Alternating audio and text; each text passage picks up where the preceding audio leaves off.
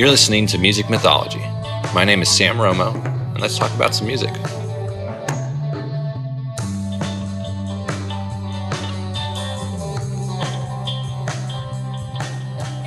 Sure.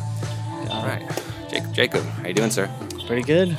Pretty Awesome, good. man. Nice Saturday. It is. Don't It's really have beautiful. a lot I'm doing today, so that's good. Well, you're doing the show. Yep. Welcome. Thanks, man.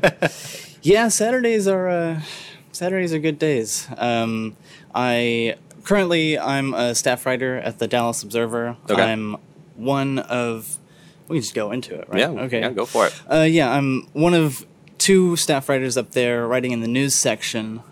So my job is basically I write a story every weekday. So yeah, I definitely look forward to the weekends because it's kind of my, not really my time off, but just time where I can look into things and not like be on a strict deadline or anything. Yeah.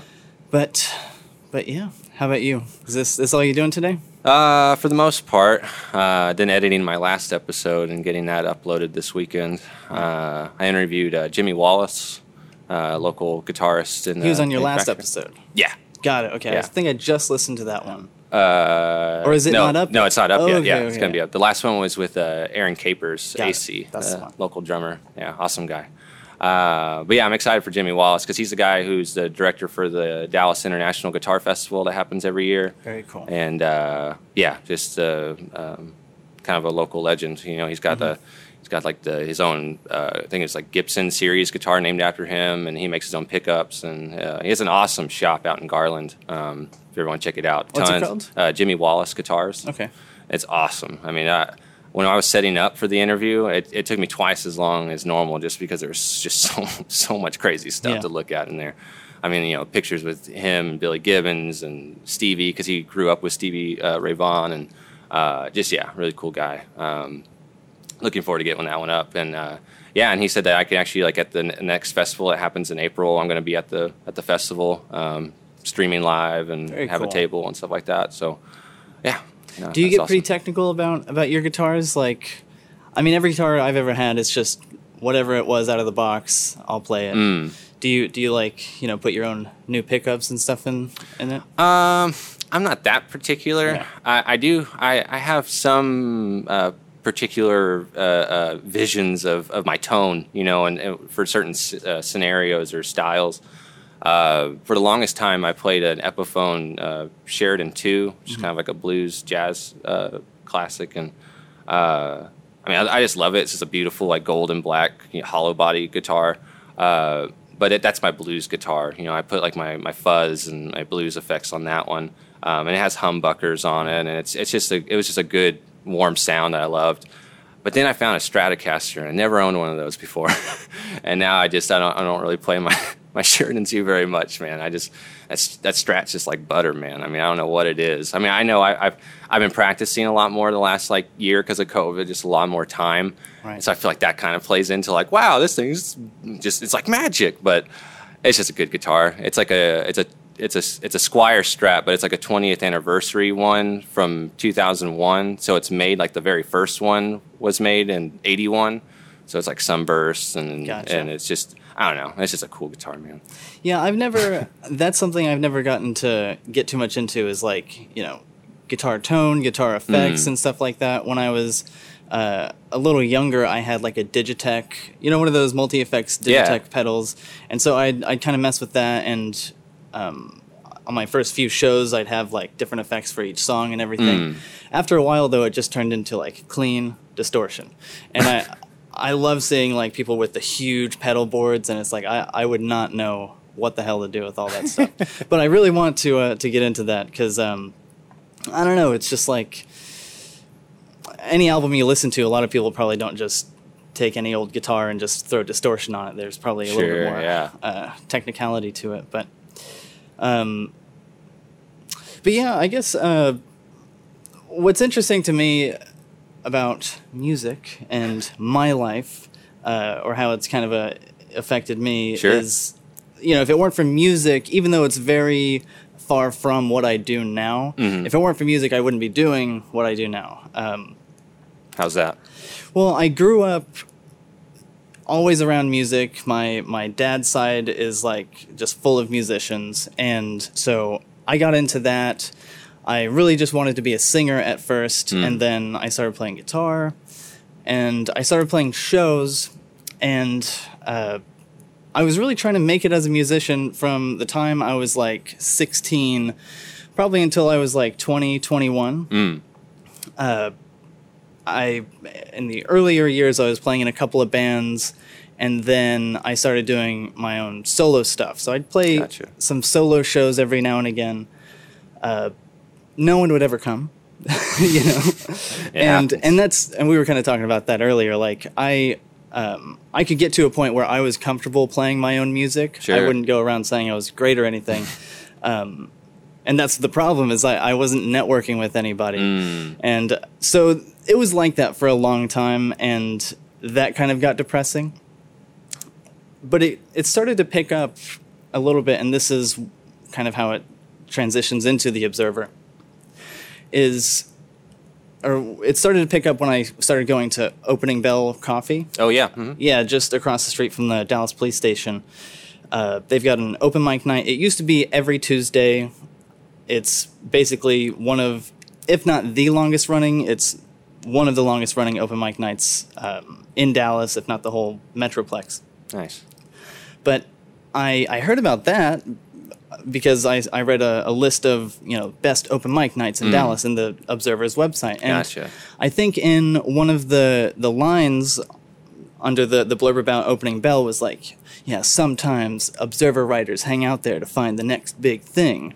So I was like, well, that's where I've got to be. And so I remember the first night I drove out there, I didn't even play. I like hyped it up so much to, you know, myself and my girlfriend. She was coming out there with me. I was like, oh my God. Because the difference is, like I said, people didn't come to my shows. People go to Opening Bell. Yeah. You know, just to get coffee or whatever, and of course for the open mic. So there's going to be people there. So it's like a big deal. And it's randomized. Yeah, it's completely randomized. I don't know.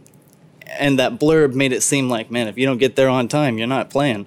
So I was like super nervous, and of course I was running late, and I'm terrible at driving. So I saw Opening Bell, and I was like, where do I park?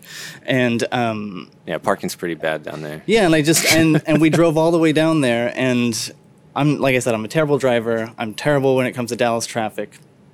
So it was a nightmare getting down there in the first place. And then we get down there, and I'm like, it's late. People are, piling their stuff in. I'm not going to get a spot. We should just go. And then we just left. Oh no. And I kind of, if I have a bad show or if I have an experience like that, it usually ends with me like packing my all my gear into the closet, and my girlfriend's like, Jacob, what are you doing? It's like, I'm done. Okay, I'm just done. I'm not playing anymore. Put it away. Yeah, just put it away. And then, the next day it's like a pain in the ass to get it all back out. Like, okay, well, I have to rehearse if I'm going to play practice, again. Yeah. But anyway, so that happened. It was terrible. I didn't play. And then I finally hyped myself up enough to get out there. I played, and it was awesome. I love that place. I wasn't awesome, but it was an amazing experience.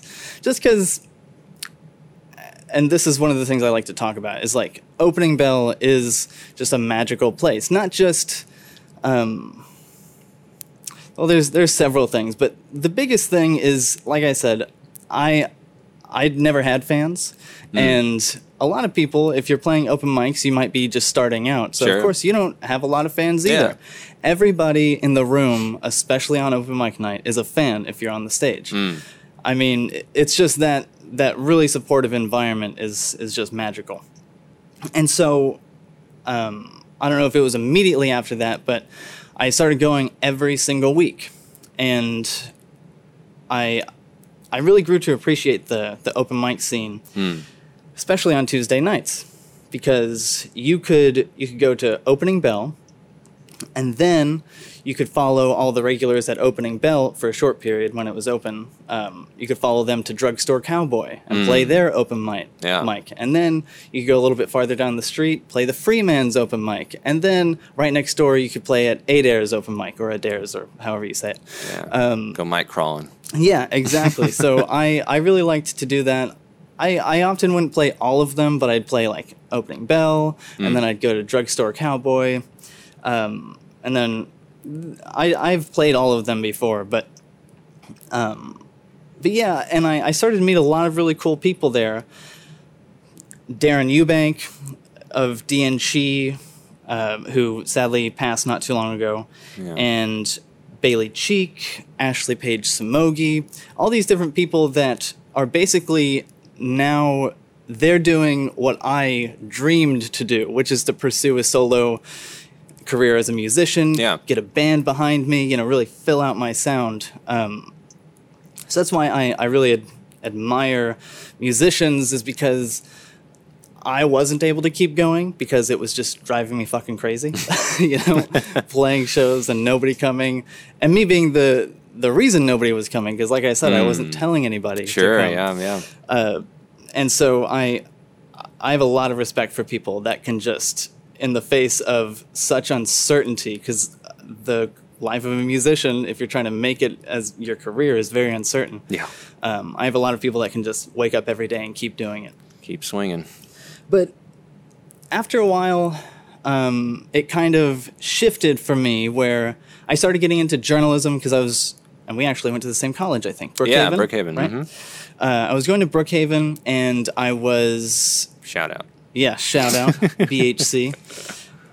Bears, right? I think we're the Brookhaven Bears. Is that it? Yeah, Oh, I think I'm so. terrible. I'm a bad alumni. I should whatever. know. I was on the paper, the student yeah, paper, you so should I really know.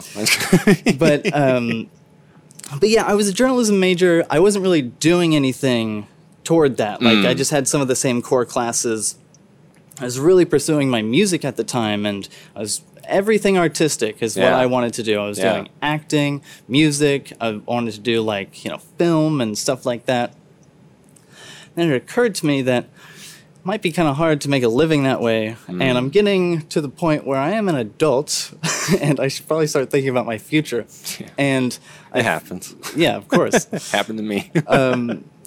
And so I figured, well, I'm a journalism major. Let me see what opportunities there are there. Yep.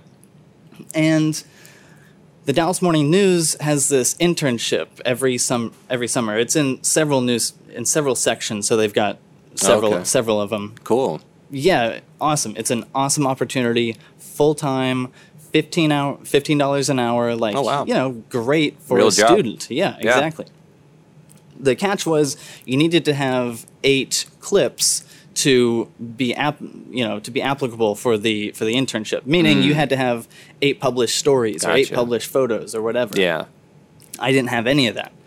So the next year or so was just about, okay, maybe if I start working for the paper, I can write a couple stories, you know, in a semester or something, and hopefully I'll get 8, and then I'll be applicable for this thing. Yeah. Like I said, I thought maybe I'd write 1 or 2 that semester. I was contributing for them like crazy, and then over the next, you know, year and a half, 2 years, journalism became like my main thing. So in that time, music just kind of fell by the wayside for multiple reasons. Like, for one, I just was more willing to spend the time on journalism opposed to rehearsing. It used to be, like I said, when I wanted to do music full time and that's all I wanted to do, I would wake up and I'd have designated like rehearsing times, and here during these hours I'm going to write new stuff, and then I'm going to call some people to book some shows. I was on top of it. And after a while, it was just like, I don't want to do that. I don't want to rehearse. It wasn't fun anymore. And it was just like a drag. And I was progressing a lot faster in journalism than I was in music. So I was like, well, maybe that's a sign. If not that you should give up music forever, then at least just take a break. Make it a hobby for a little bit, and then we'll come back to it later. And once I started, so I went from writing for the school paper so I could get that Dallas Morning News internship. I never did. And then I started trying to pitch to the news section at the Observer, and they didn't take my pitches because in the news section, they like you to be a little bit more seasoned. You know, it's just the stakes are a little bit higher Reputation, than yeah. Exactly. Who's this new guy? Yeah, exactly. And I remember it was around the last times I tried pitching to the news section around that time in like 2018. So I've been doing student journalism for like a year or so. Gotcha. I pitched to the news section again, and they never responded to me. And then we got a new music editor, and I was just in a place where I was like, you know what, I'm going to send one more pitch, and then if they don't take it, then that's it. I'll just move on to something else now. And she took it. And she was a new editor, so she was kind of probably looking for like a bunch of stories. So anybody pitching to them was probably like a godsend. And that's what my professors told me. Like, if you want to get your foot in the door, try to pitch now because they need stories. Yeah. Everything has a season. Yeah, exactly. Every industry has a season. Exactly. Yeah. And so it was have you ever heard of Emo Night? Mm-mm.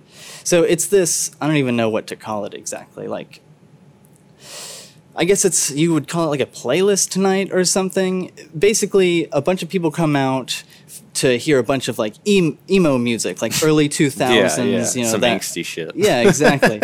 And it's a lot of fun, honestly. Like, especially when Black Parade comes on, it's fucking crazy in there, and it's a lot of fun. It's nostalgic and everything. I feel like I have heard of this. I've never gone, but yeah, you probably have. A while ago when I wrote about it, they were doing it like every other weekend or something. And where's it at? It was at RBC. Okay. When they were, I don't know if it's still there. Yeah. But what was I saying?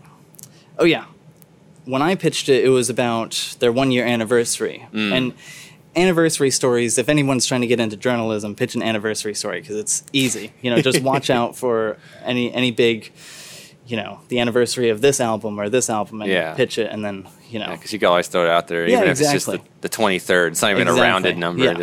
Exactly. And so these are all things that I just learned from my professor in that year and a half. So I was like, okay, anniversary, it's music, so it's not, the stakes aren't as high, so they'll probably let me write it.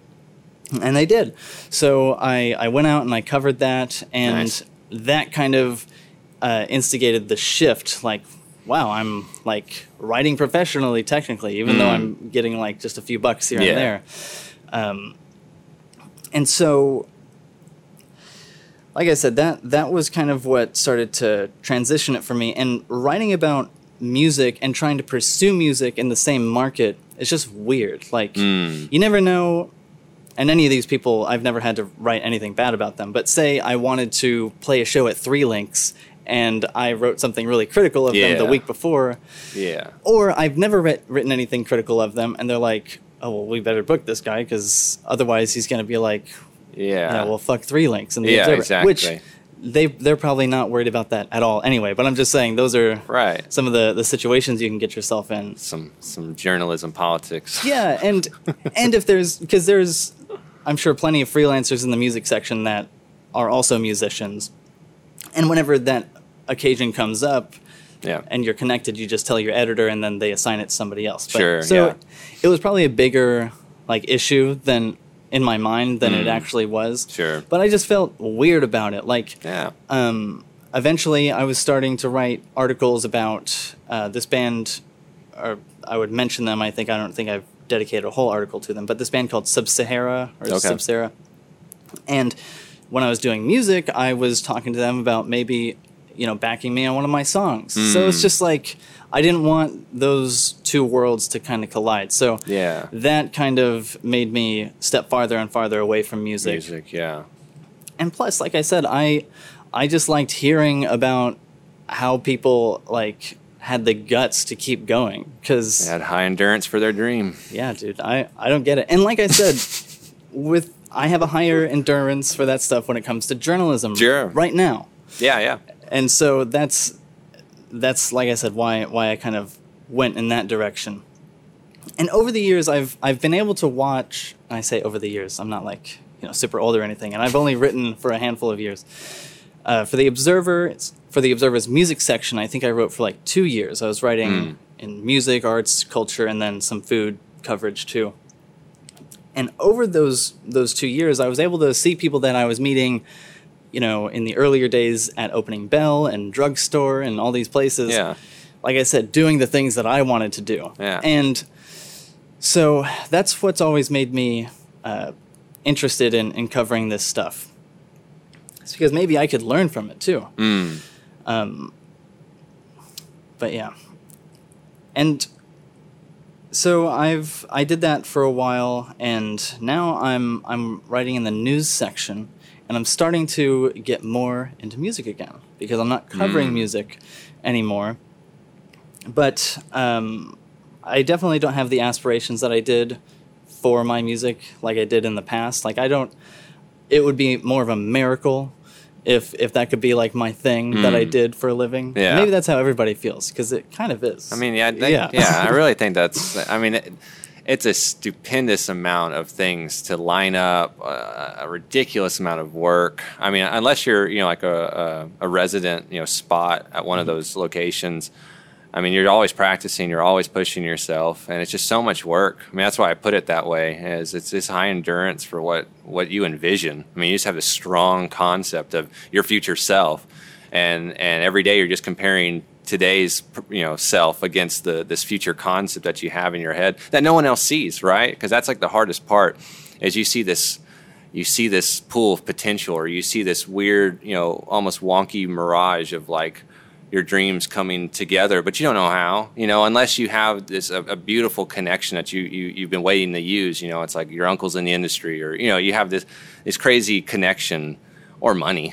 You know, just throw money at a problem. You know, now that we have social media, and you can't throw a stone without running into an advertisement. It's like, you know, you can force your way into a channel, you know, into an avenue of streaming and just social connections, but it's hard work. It's very hard work, and it's also something like what you were just saying. Even as a journalist, getting stuff done.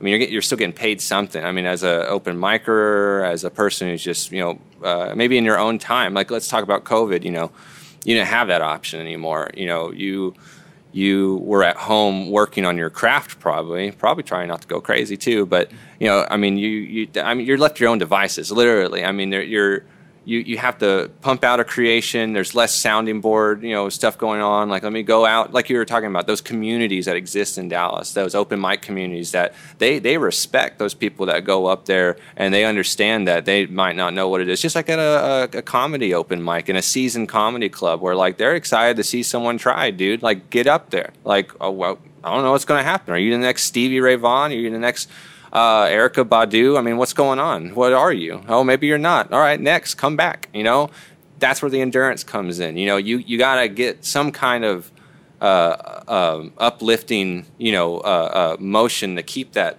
wheel turning, you know, to keep that cog moving forward, because I don't know. And that's why you got to not be afraid to just jump in and get criticism back, because I think that's where your ego's kind of taking over, and you're like, I don't want people to tell me what I did wrong. No, you should crave that. You know, you should go after that. And because, I mean, that's what all the seasoned people will tell you. And they're like, well, I love it when people can point out something I did wrong. And it's just, I don't know. It's just hard work. I know I've said that like 4 times, but it just is. I don't know. Dude, I mean, you can't say it enough, because and that's why networking is important, not just because, you know, you're getting your name out there even more, but because those people end up being that extra push. You know, I mentioned, and if anybody from the band is listening, I'm sorry if I'm saying the name wrong, Subsera, I don't know. But I played like one show with them, not with them, we were on the same bill. Yeah. And they had like 2 or 3 bands that they would play with pretty regularly on the same bill. And it's like, that helps so much, because if nobody else is there, like with the open mic thing, at least the other bands are your fans. Sure. Especially if those are bands that you usually are playing with, and bands that you're turning out. And most of the time, those guys they're hustling too. So when you tell them like, "Hey man, can you tell some people about my show?" Especially now with social media, where now it's not even like, a post and hope you get it in time where people watch it. Now there's this, the concept of the story where people can just click through everything and just see what everybody's up to. Right. Well, those hustler mentality people, I mean, they'll post you and then you'll get something. You just got to keep going back. It's like, like for the show, I know I'm semi-annoying a lot of folk out there, but I don't care. That's just a part of the job. And if you're in it, then you understand that I'm not doing this to annoy you. I'm doing this because I'm just trying to carve out a lane here for us to connect and for the possibility of something new. I'd just like to meet you. And I don't know. I like to connect with people. Are you that type of person? No? Okay, we'll move on. If you are, awesome. Let's do it. And just rolling with it because it's, I don't know. Like I'm trying to think of something you just said. All those bands knowing each other and stuff like that. That's something I've heard a lot in interviewing more musicians and just these last. I've only been I've loved music all my life. Both of my parents. My dad is a huge music head. He just loves music and music history. He's not a musician, but my mom is. Both my parents were preachers when I was growing up. My mom led the worship. And so she's playing guitar all the time, singing all the time. Like I told you before, my grandfather, the original Sam Romo, I grew up with him playing all sorts of music around us in our family. And he played guitar and would sing. And his brothers played too. They played guitar and violin, and it was awesome. But only the last 6 years I've been really, since I graduated college and moved back to Dallas, because I plugged in with my brother-in-law and his band, and they needed a bassist, and I was like, I'll learn that. And so that's where I started. I went from bass to drums, now electric guitar, and all production. So a little bit of everything now, but that's where I started. And the more I've learned and the more I've interacted with other musicians, whether they're pros or casual, is, a trademark of a not just a great musician, but a grand musician is, someone who can get along with like all the other musicians, with anyone, And that means less ego. That means less ego normally means more opportunity. Just because you're not in it about yourself, you're in it about this almost spiritual, real thing that's happening right now. Like we're connecting, we're interacting with each other. You're understanding who I am. You understand I'm serious. Like I'm not just here messing around. And you can take criticism from another person who's in the trade. Because I don't care what trade you're in or industry you're in. If you can't take a comment, from someone else who's doing the same thing you are, it's like you need to kind of check yourself, because I don't care even if they're being mean about it. It's like you gotta figure out how to process that and use it, and move on. But anyways, that's kind of getting off topic. But truly, I see that more and more. That trademark of a really great musician is someone who they dive into everything. They'll give everybody, an opportunity to talk and create. And I don't know. Truly. And that's the thing that I didn't get when I was trying to pursue music is like networking. I'm doing air quotes. Networking, and these interactions that you have with other musicians at shows. In the end, it can be self-serving, because maybe you'll play another show with them, and then their fans like your music and all that. But it shouldn't, if it's just a natural interaction, if you're just trying to go out there and meet cool people and, like you said, just kind of be nice to everyone you meet, give them a shot. Yeah. I feel like that's more valuable than the kind of networking where you're like, hey, nice to meet you. Yeah, we should play a show next time. And it's that real straightforward kind of thing. Like I said, it shouldn't be, let me interact with this person so that I can advance myself in this way. It's like, that's something that I learned, is that a lot of times that doesn't work out it doesn't work out that way, because then the whole interaction is kind of inauthentic. And I don't know if I've done this to anybody, but it's much better when you can form a genuine friendship with somebody, and then it just kind of organically turns into this community of people, and then, like you said, it just kind of feeds itself. Yeah. Well, in the music world, in the musical world, there's so many angles you can network and support each other in those different ways. Now, pre-social media, it's probably a lot more physical. It's probably a lot more upkeep with actually seeing each other, stuff like that. But now it's like, if one band gets exalted to this, now, we used to have 1,000 followers. Now we have 30,000 because we've had a small tour, and it really yielded some good results. And now, they're willing to post something about you and whatever. It's like now you've, because they went up, you went up, but you have to stay homies. You got to stay in touch. You got to go see his show. You got to, you got to pitch it. You got to hustle, and you got to be willing to sow some seeds, go out there and go see this guy's small show, but you've seen him do bigger shows, I don't know. There's so many facets of how you could support people. But honestly, I mean, you show up. I mean, go see them, like their post, make a comment when they stream something. I mean, actually listen to it. Just be like, hey, man, proud of you. And like, no, dude, listen to it and get back to them. Tell them, like, man, this reminds me of some, Santana shit, or this reminds me of what, and just give them feedback. Tell them what you thought about it. Because, I don't know, man.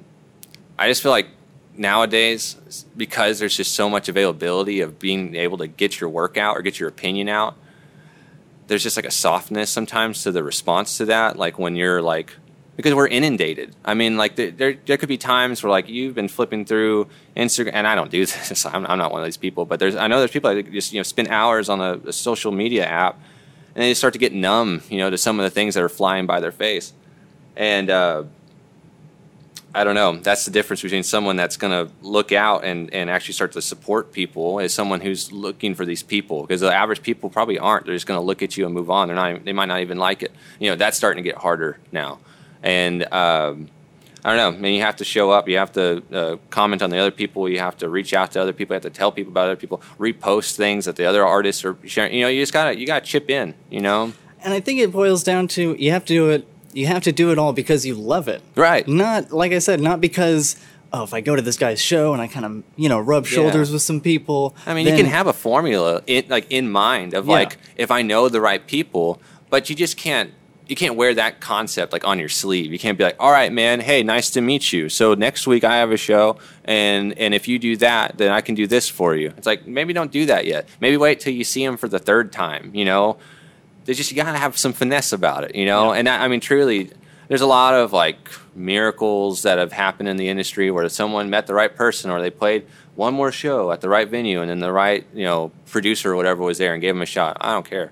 But when we're talking about the real nitty gritty of like how you make, the climb, like the social climb in the music industry, I mean, it is about connections, but you gotta finesse it. You gotta be able to actually, when you interact with, John Doe from this label, man, I mean, and I know this because I'm an outside salesperson, so I've been, pushing my methods on how to approach people and interact with them and consider them and really respect what we're doing in a mutual front in all sorts of different ways. So it's like when I meet John Doe with whatever label, it's like I need the pry. I can't just go up there and ask him all these things that I want to know. I got to give him the mic, right? I have to let him talk about what he loves. What does this guy love? Man, this guy keeps talking about Tennessee. Why do you keep talking about Tennessee? Well, let's open it up. Are you from there? What's going on here? Mm-hmm. And get something out of him. Hey, you dad, what do your kids do? I mean, you gotta talk. You gotta relate. Because being a musician, liking the same artist, that's only so far. That only gets you so far. That gets you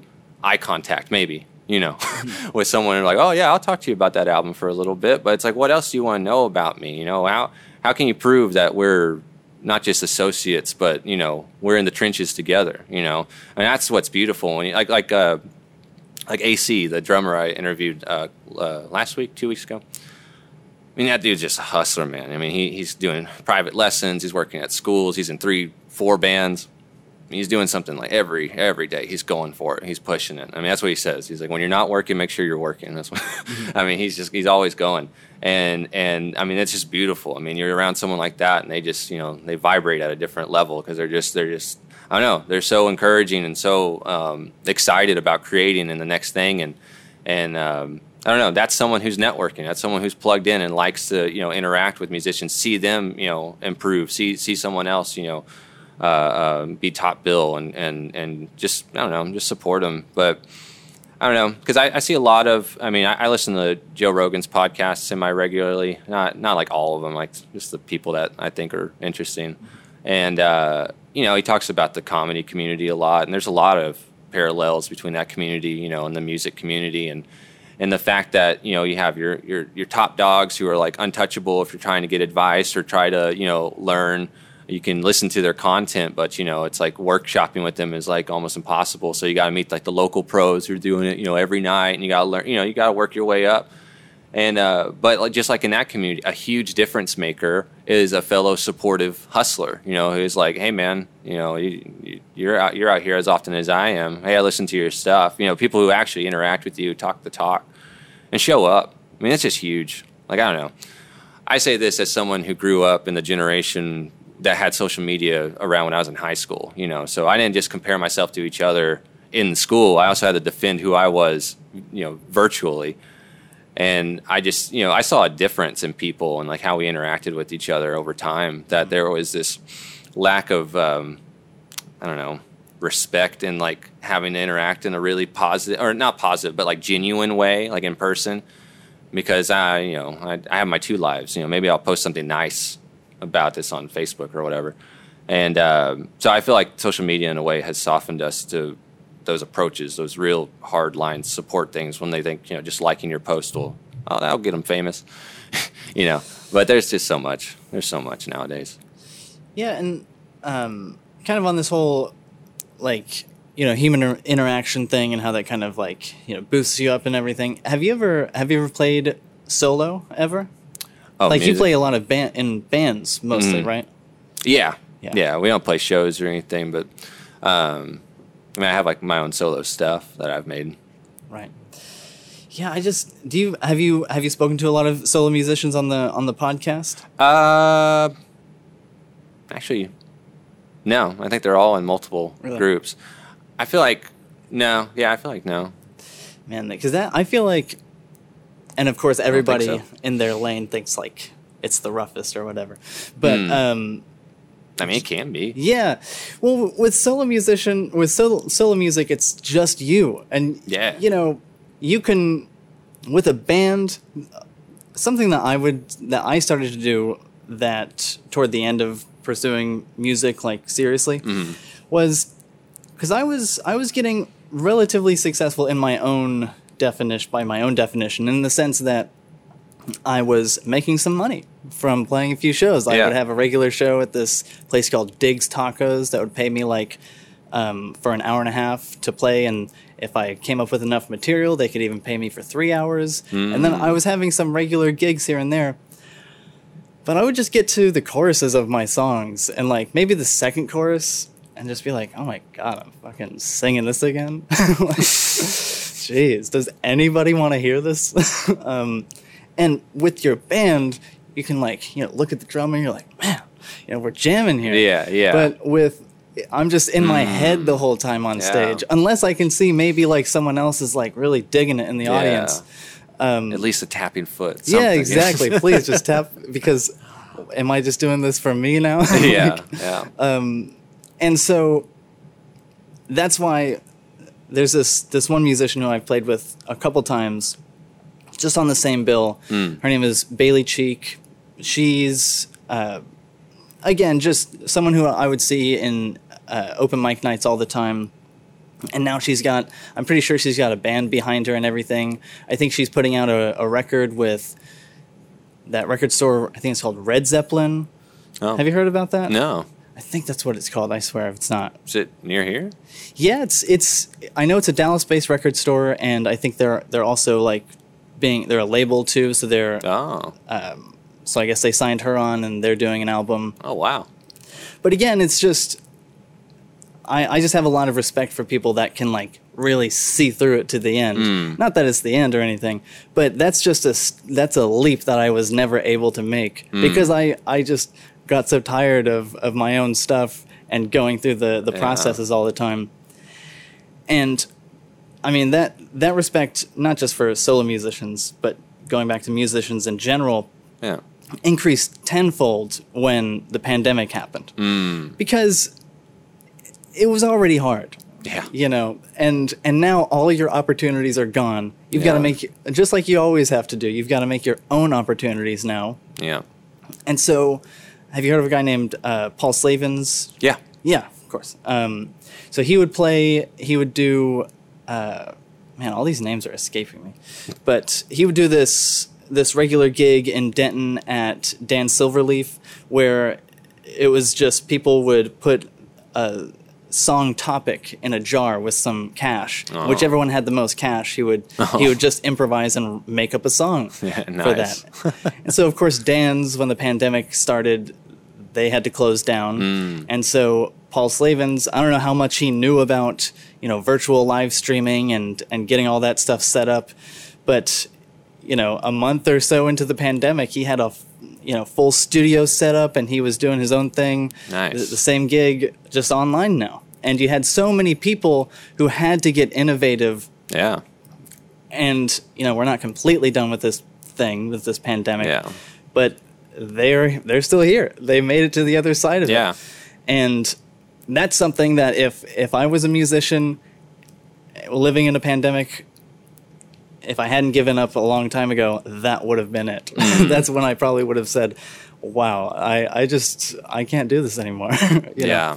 But again, it's just that resilience. It's like, Yeah. what are you willing to do? Do you love this thing enough to have to, try 10 times harder in this pandemic? Yeah. You said that you guys haven't played a lot of shows, huh? No, because it's been it's a very casual thing. Because I'm in like one group that where we cover a lot of things, and like I write a lot of my own stuff, and I'll introduce it to them, and I kind of use them as a bass. Like I'll play different things because it's a really good drummer, a great bassist. So I don't know. I just practice a lot. I workshop a lot of ideas with them, and just keep it to myself. Like I have my own little, catalog of things that that are mine, that I've never finished. Like because I do subtle production. Like when we work on those things, it's all multi-tracked. It's all balanced really well, and I'll master them. But I've never, really figured out what the full, what the actual song is. Start, end, what the lyrics would be. I just have parts. I have like 75% of it, but I need to clean it up, probably trim a lot of them down, and just sum them up and give them a sharper vision. And then with the other band, we haven't played in months. We're on a kind of like a hiatus, and all of us play different things, and it's kind of chaotic. Like we would make a lot of good ideas, but it was not a lot of discipline. Honestly, we were very good musicians and could almost like organically, like very quickly come up with really unique melodies or cool sounds. But it just, I don't know. That's the best way to put it. We're on a hiatus right now because I know we'll get back together because I haven't stopped.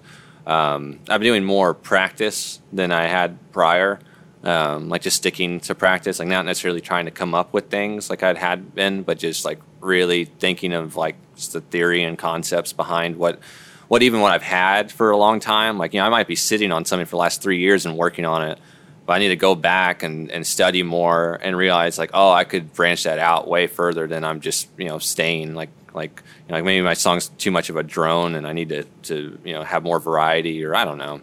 I'm all over the place. Do you think you could, like if you guys hammered down a set number of songs or whatever, do you think you could record it all and master it all yourself? Oh, yeah.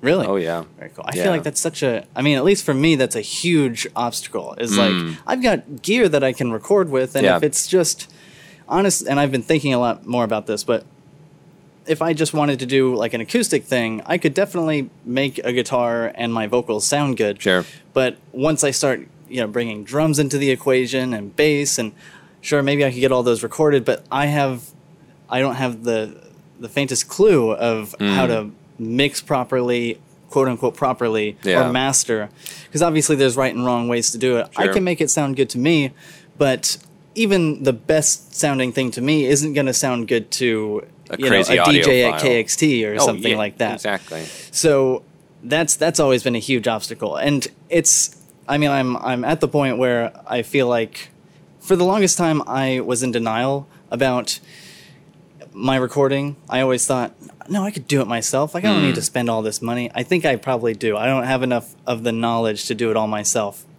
So if I want something like huge with a big band behind me and stuff, I think I've finally decided like I'm just gonna have to hand it to someone. Bite the bullet and give someone a bunch of cash. But I only know it in some length because of that. That was a part of the audio video classes I took in high school. Was we had a sound booth, we had a full recording studio, and we use Pro Tools. But it's been 10 years, since I had done that. Maybe 9.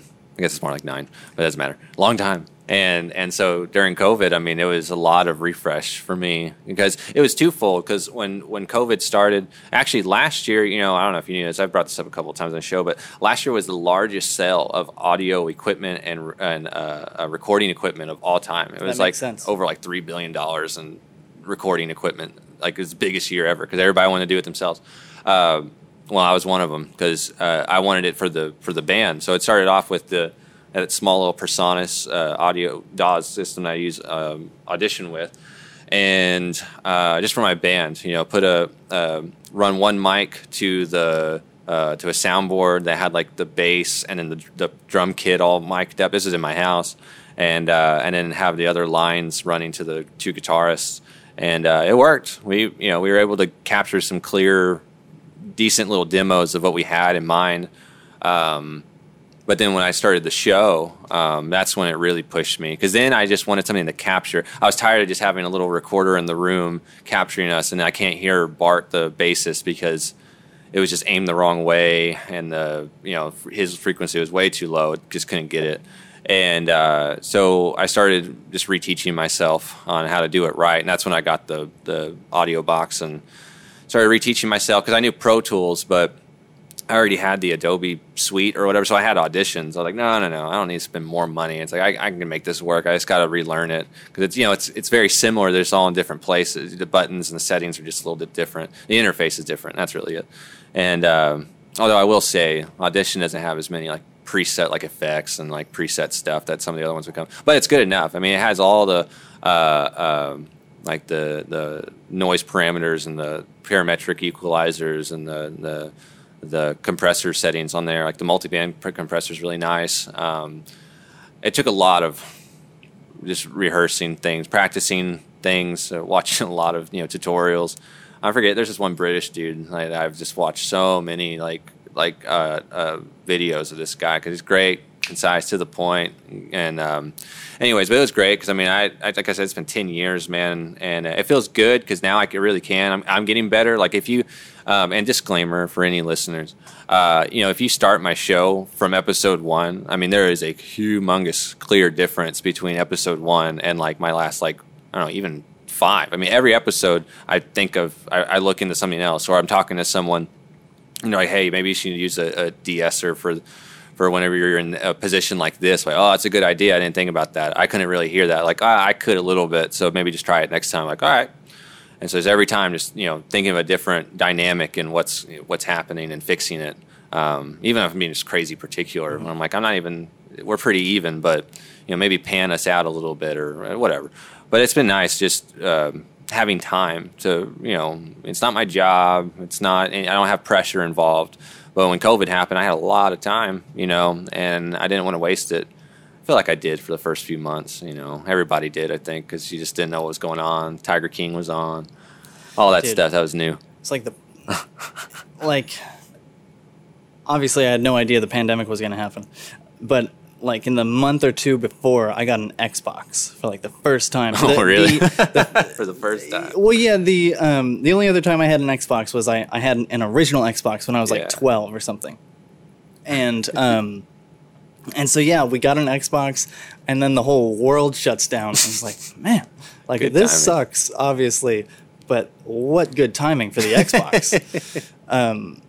And so I played GTA like crazy the whole first few months. I also got a Mac laptop for the first time. I had a Mac Mini, and that's what I recorded my first EP on. Gotcha. In 2015, but I still have it, but it's just so slow. And so I also got a Mac laptop, and that kind of got me into doing music a lot more. I love recording. I've been recording since I was 11 or 12 or something. My dad had a little home studio because he was trying to do all of his own stuff. And so I became pretty well acquainted with a soundboard and recording softwares and stuff like that.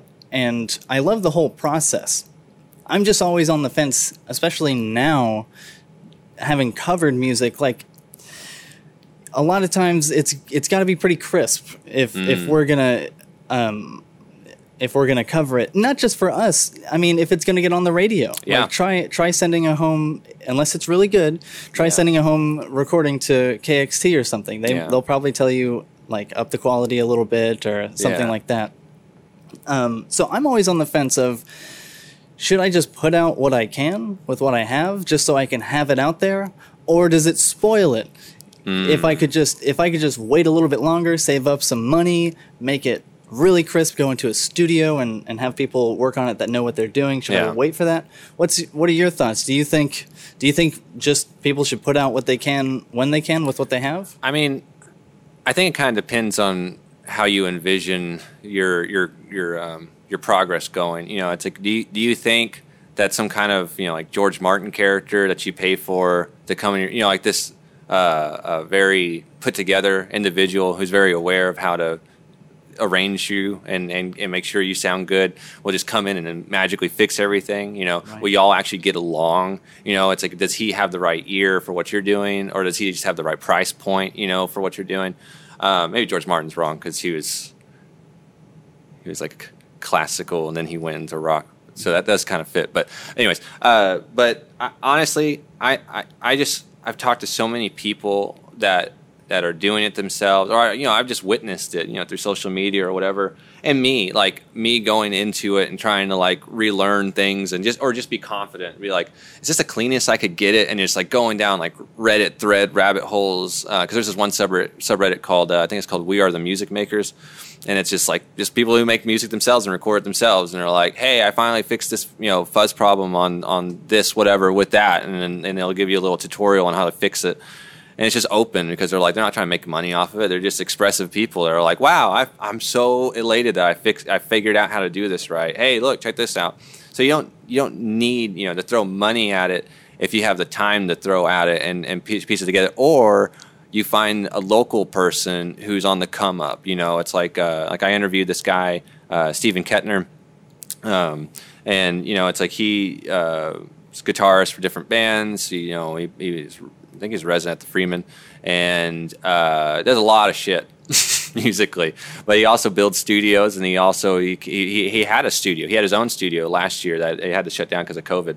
But you know, it's a smaller local guy who's just music obsessed and just, you know, just knows everything. You know, he's just super in it, and you know, probably be a little cheaper than some, you know, a huge label or getting someone really, you know, really involved. You know, maybe try and find a local person who went to Berkeley and moved back and they've just been waiting. You know, it's like, because do you watch Portlandia? You ever watch that show? I've seen it a bunch of times. Okay. Yeah, I don't watch it religiously. Do you remember the bit where it's Fred Armisen and he's playing the crazy studio guy? He's got like the fuzzy, he's got like the big curly hair fro. Maybe, and I'm he's not got sure. like it's like a blonde fro and a blonde mustache. He's like, I just got to get the right guys in here. You know, he's the same mics they use on Pet Sounds, and he's like he's like obsessed with everything. He knows everything. And like this whole bit is him walking this quiet guy through a studio and just showing him. He's like, yeah, it's the best stuff. It's only the best stuff. Yeah, I flew this in from Detroit. I just need the right people to come in and do it. You know, it's like those people really exist. These people that either had the capital or the time or both, and they just haven't made the right connection yet. Or, hey, this is a very real thing. They're not a very social person, so they really love this thing. They have a high, like, immense passion for this thing, but they don't know how to relate it. They don't know how to dish it out and get people to come back and return. And so when you find those people who, you know, oh, I'm just waiting to get the right artist. There's a lot of small studios, you know, down here, and a lot of small independent people who could take a swing at, you know, someone's work and really take an effective look at it and at least take it to the next level. Right. So I would say if you have this vision, like, I guess that's why I use George Martin, the Beatles, where it's like you get, you know, an opportunity to meet this really put together producer and you show him your stuff and then, oh, boom, it breaks and you just, you know, the rest is history. If you want it that way, yeah, maybe, you know, save up and take one big swing at it, you know, because that's what it feels like to me. It's like there's your big opportunity. But being in the sales world, like for so long, I just don't see networking that way. Like I don't see, sometimes yes, but like what you said before, that's more miracle-esque. That is not, to me, that's not ideal or that's not typical. It's very atypical. And to me, the more accurate organic approach would be I have this demo together. I'm going to send it to my music friends, my people, not just the people that know nothing about music theory, that are just like, I love pop, I love good, the people that are like, I love good music, send it to me, whatever. Because they just don't think of it in certain terms, and in strict terms of like, oh, is this, that's not jazz. That's, and they're so obsessed that you got the genre wrong. They're not even listening anymore, those people, because those people are great, but you got to hit all spectrums. You send it to the people that just love good music, and they're like, yeah, it was all right. You're going to tell me, what did you not like that? And you got to push back, and then your other side, the people that are the real musicians and the producers who you're not really working with, but you want advice. You want just quick feedback, man. It doesn't even have to be deep. I just need to know I'm on the right track or I'm not. And you do that a few times, and you use your social media and your own network to bounce things off until you get, that you have a demo that's close. And then, maybe take a swing, send it out to some people. And then if you get feedback, awesome. Use that feedback to adjust and come back. If you hear nothing at all, keep moving, and that's when you up the game. I just think you have to up the game with how you think the scale works. When you think, okay, today I had the idea. I mean, one day Paul just had the idea for yesterday, but it took him pumping it out. Now, the way he tells the story was like just natural. Like, I was like, it just came to me, and it's the whole song, which was beautiful, and I'm sure. But he still had to do it. He still had to figure out what it would be, explain it, make sure it sounded good. They wanted to add more instruments to it, but then George Martin was like, no, I think this could just be him and his guitar, maybe some strings. We're like, oh, okay, yeah, that is better. It took attempts. It took a round of rounds of revisions and ideas and opinions. And so I think when it comes to really making music and workshopping it, I think it's all up to, your level of endurance, your level of speed too, of like, oh, I have something down. That, maybe it's just the first part. Maybe it's just the first verse, the chorus, and then a bridge. I don't know how it's going to end, but maybe that's where you figure it out with other people and playing it with other people. But I don't know. I just think there's a beautiful community and a different idea too of yourself, like as a musician. Because, like I said, I think again, truly a good musician plays well with others. I'm sure there's phenomenal people phenomenal musicians that hate people, and they're like, I got it. I know what I'm doing. That's great, man. But I don't socially. I just think that's kind of a hard road. You might not think it's that bad, but it's a much better road to have, a community, really warm up to you and embrace you and help. And as you're workshopping it in that method, I think you come into yourself. You come into the sound that you realize that you couldn't have done on your own, because that first draft was just you, remember? And I just think you got to remember that. And I know there's a lot of crazy people out there that have done things, all on their own, like, I think of like a huge name, like Kevin Parker, like with Tame Impala, where, I think it was his first album. He did a lot of it on his own, but the dude still has influences. He's still around other musicians. He might have had a majority of the concept and the production, but there's still influences. There's still people he's interacting with. And I just think you can't isolate yourself because you think you're so talented. You can't just think like, I got it, and I don't need other people, because I just think that doesn't get you very far. And if it does get you far, you probably forgot some people. If you teach it or if you preach it that way, you're like, yeah, I got here all on my own. It's like, you probably just a little inconsiderate in certain ways. But I think in modern terms right now, being a big network, that's a big thing with labels right now. The only people they'll take a big swing on right now are people with, thousands of TikTok followers or a huge Instagram following or something like that, because they want a running start, and if you don't have that, you're kind of proving like you're not very social. You're not willing to branch out and be malleable or whatever. So I think that's key in figuring out what your product's going to be. Is you have to come into yourself and come into who you really are by pushing off of different people.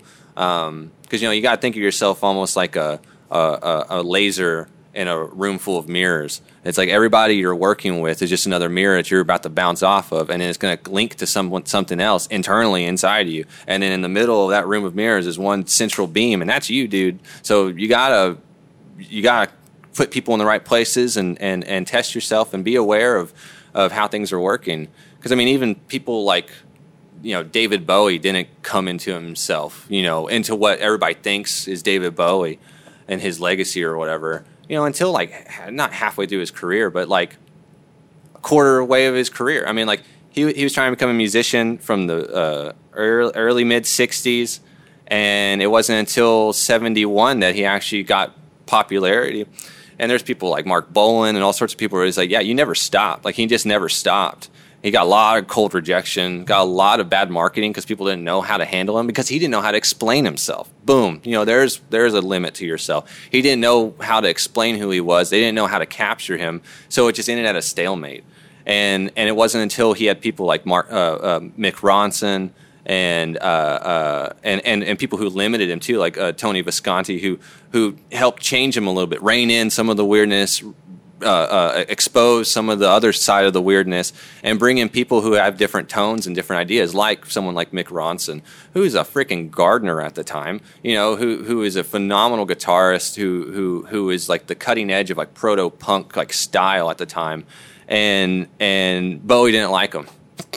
The guy who helped fashion the sound that got him into the airwaves, he didn't like him. They weren't good buddies at first, and then when they did Hunky Dory, he reined them in. He didn't even let Ronson do too much. And Ronson is a phenomenal pianist, so he played piano on there and helped with string arrangements because he's that good.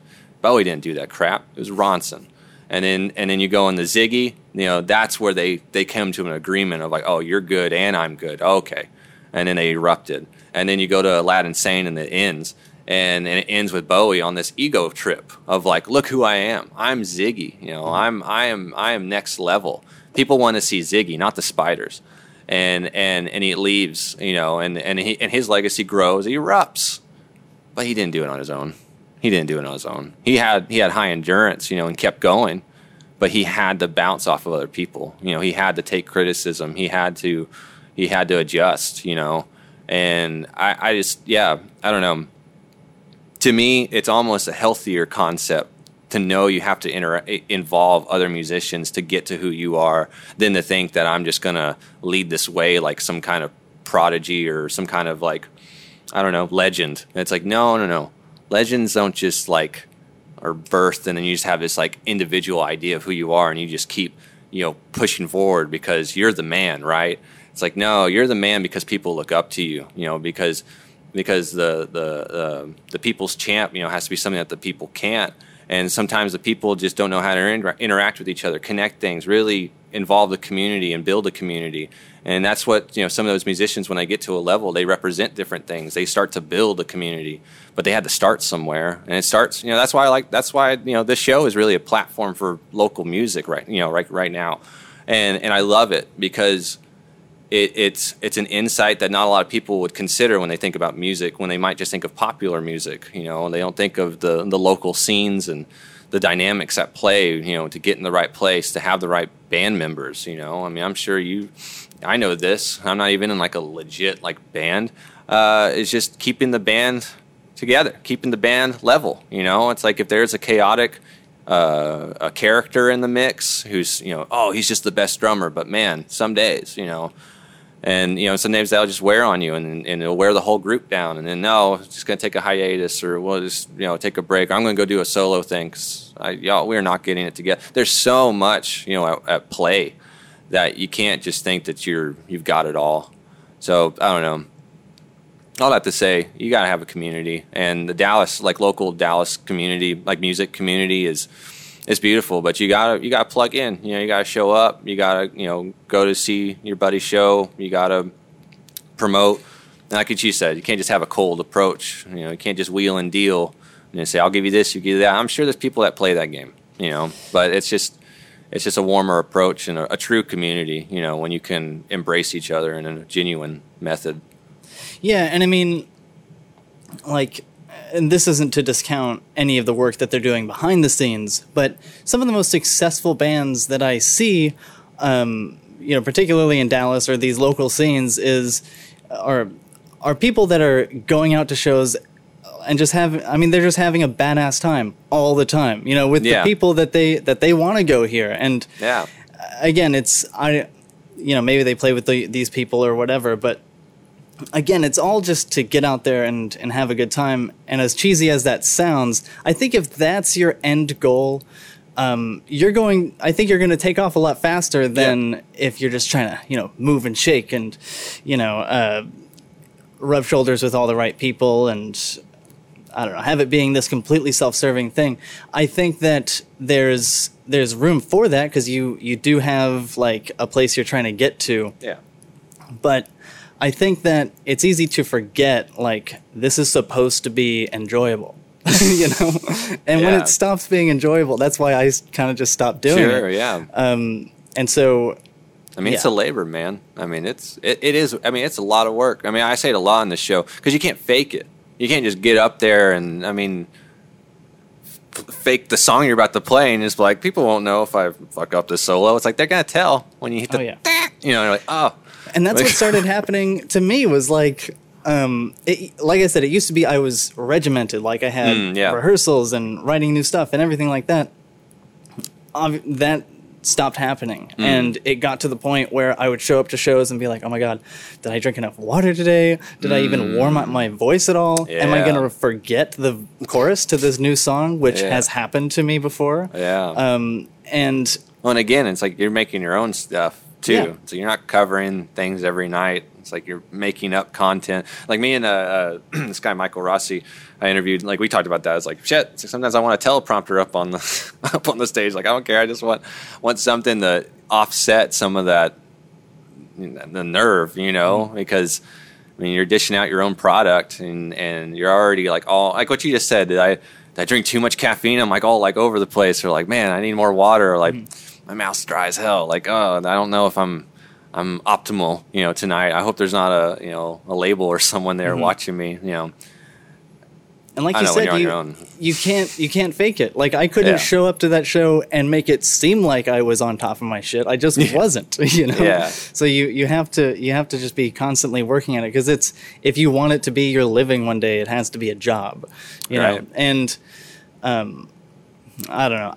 It's obviously so much more fulfilling to pursue something like that opposed to what's the reason why I started to double down on music or on journalism was because I had worked so many stupid jobs. I was like, I'm waking up at 5:30 in the morning, showing up at a place at 6 to help somebody else's dream come true. Like I was working at a restaurant. The franchise owner, it's their dream to make, I mean, maybe they have other dreams, but it's their dream to have their restaurant be the best. Yeah. Why am I a part of that? Like, that's not my fucking dream. I should just quit and, do my art and stuff. And so that's why I've really just been trying to like, pave my own way, whether that be with music or with journalism or whatever. Yeah. Because you can always be doing something better for yourself than, I don't know, doing something for someone else. But it's just more satisfying, man. Yeah. I mean, it is. It's like I could be doing this for, it's totally fake. But it's like, let's say Spotify hired me to do a show. It's like I would still be elated as hell, first of all. But like I would kind of have this idea of like, oh, they gave me this show to like run. Like I'm making money and they're making money, which again, I'm sure I would be not very bothered by that. But if I could work it this way where I have my own thing, because I own this shit, it's like, this is my business. And then like I get a sponsor or I get an opportunity that like, an organization or a streaming organization wants to sponsor me and have me as like their signature local Dallas show or whatever. It's like, I would feel much more like satisfied and excited because like, yeah, I did it. There it is. It's come through, finally. And, that's kind of why I'm doing this anyways. Because, like, being an outside sales rep, like, I already kind of get a taste of that. Like, I've always been entrepreneurial. Like I told you, like, I had a wedding business. Instead of going to my prom, I used my money and bought a camera and started my wedding videography business. And with this, with being an outside salesperson, you're kind of your own business because I don't really answer to anyone. I just have to make deals. And I also manage the projects until they're done. So really just our production team and maybe the installer on site will interact with me. But it's really just me and this lady or gentleman, knocking something out, figuring out how we're going to wrap this wall, brand out this new location, whatever. And then, you know, I quote it, they buy it, we make it, we put it up, and they're like, it's great, awesome. And then I get my commission and walk away. And I mean, I'm building it. I mean, there's nobody holding my hand. There's no one I have to go to. Hey, boss, can we do this? It's like, no, I wheel and deal, get the money, and get out. And it's just, I don't know. It's very satisfying, and it gave me a taste of you know, wanting that in my own realm of product, you know, thought and brand concept and just design execution of just knowing, like, yeah, this is me. I made that, you know. Yeah. It's like it's just different, you know. And yeah, I don't know. I love it, you know, and it's something I wish on everyone, you know, that they would be able to have an outlet of their own to find your passion. You know, that's what I was telling you. The whole concept of this show is to give a local platform, but also to musicians and music lovers, but it's also, I just love genuine conversation, you know, to see someone light up about something that they're like, ooh, I've been waiting to talk about this, boy. Like, yeah, like no one talks to me about this, you know. It's like, because like I've been in so many jobs. I mean, I've been at Fast Signs for the last few years, but I've just been at different jobs where that's honestly some of the best parts of the job is where I'm meeting this guy who he might be in his, you know, 50s. He's from New Orleans, and we're both installers for this AV company out in College Station. But when we're on the job, you know, he knows so much about, you know, this show or ZZ Top or like, you know, just some topic, and he just lights up with saying like, oh, I remember when I saw him and blah blah blah. I just love that. I love seeing people come alive and just having conversation. So when I realized that I could take a swing at, you know, being because I already know how to put the show together, and if I could, because I always envision myself being behind the camera, never in front of it. But I love conversations, and I don't mind being embarrassed and feeling, you know, unnerved. So bring it on, and I've loved it. And like what you were just talking about, a different trajectory into, you know, getting your music out there or whatever is your own. You know, I do make music, and I do want to make music, and I've been open about it. I mean, this show is kind of going to be, in my way, a jumping off point for that, where, you know, I'm still working full time. I'm still workshopping music and practicing a lot. But I have this show, and this show's a lot of work too. But the concept is once the show has some momentum behind it, and it can become, you know, a full-time job, you know, I won't have that other job on me anymore. So yes, I'll be able to do this much more frequent, but I'll still have more time. And with more time and now a natural, organic, you know, social following, I would have a jumping off point to release music, because then I wouldn't just release it into the ether or send it to a few local radio stations or people and hope it would, you know, get to a certain place. Now I would know, you know, like let's say, you know, within a year or I don't know, 2 years, I don't know, it's a complete dream, 500,000 listeners. Mm-hmm. If that had happened, then yeah, once okay. I have a single or an EP done. Like it's mastered. It's beautiful. Like I said, I've workshopped it. I've sent it to all these people I know, and I think it's good. I can release it, and I'll have a running start, you know, with these 500,000 people that hopefully are eager to hear it, because I've been annoying them about the idea of it happening, you know, for so long. Yeah.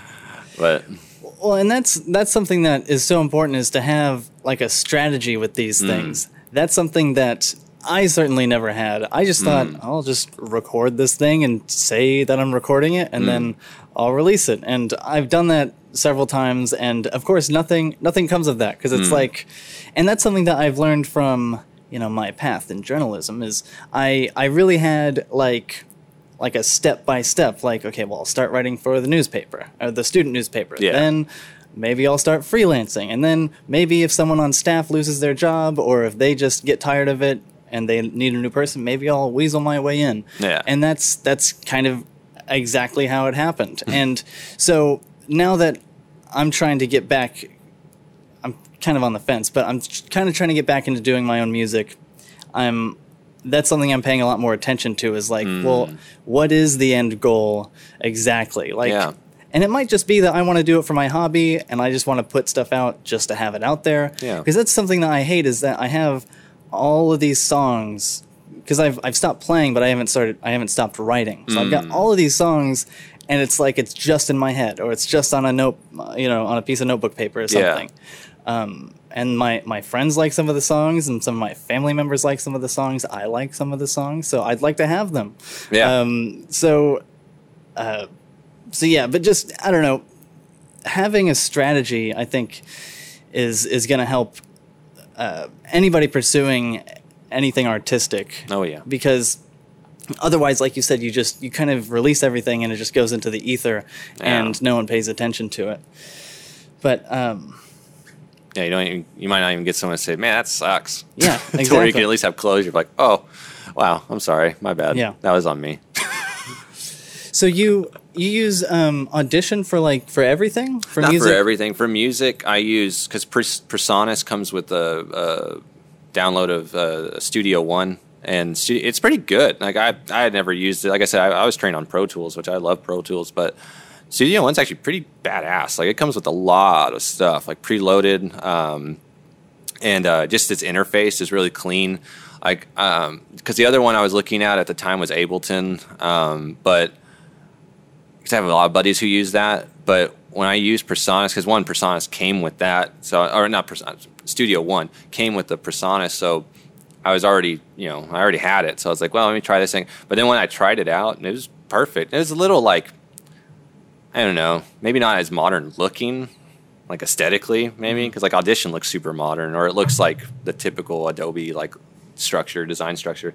But that's it. I don't know. I really like it. Like there's certain interfaces I feel like it's weird. Like why are my input-output switch or settings or effects bus, like why is it down here? But you can customize all that. So just like, moving from Outlook to Gmail, you can customize Gmail to look just like Outlook and act just like it. Mm-hmm. I've kind of done the same thing. All my years of working in those different, because I've worked in 6 different softwares, audio DAW systems, I've just kind of tailored both of them in the methods that I like to use. Now, I'm sure it could be better. It could always be better.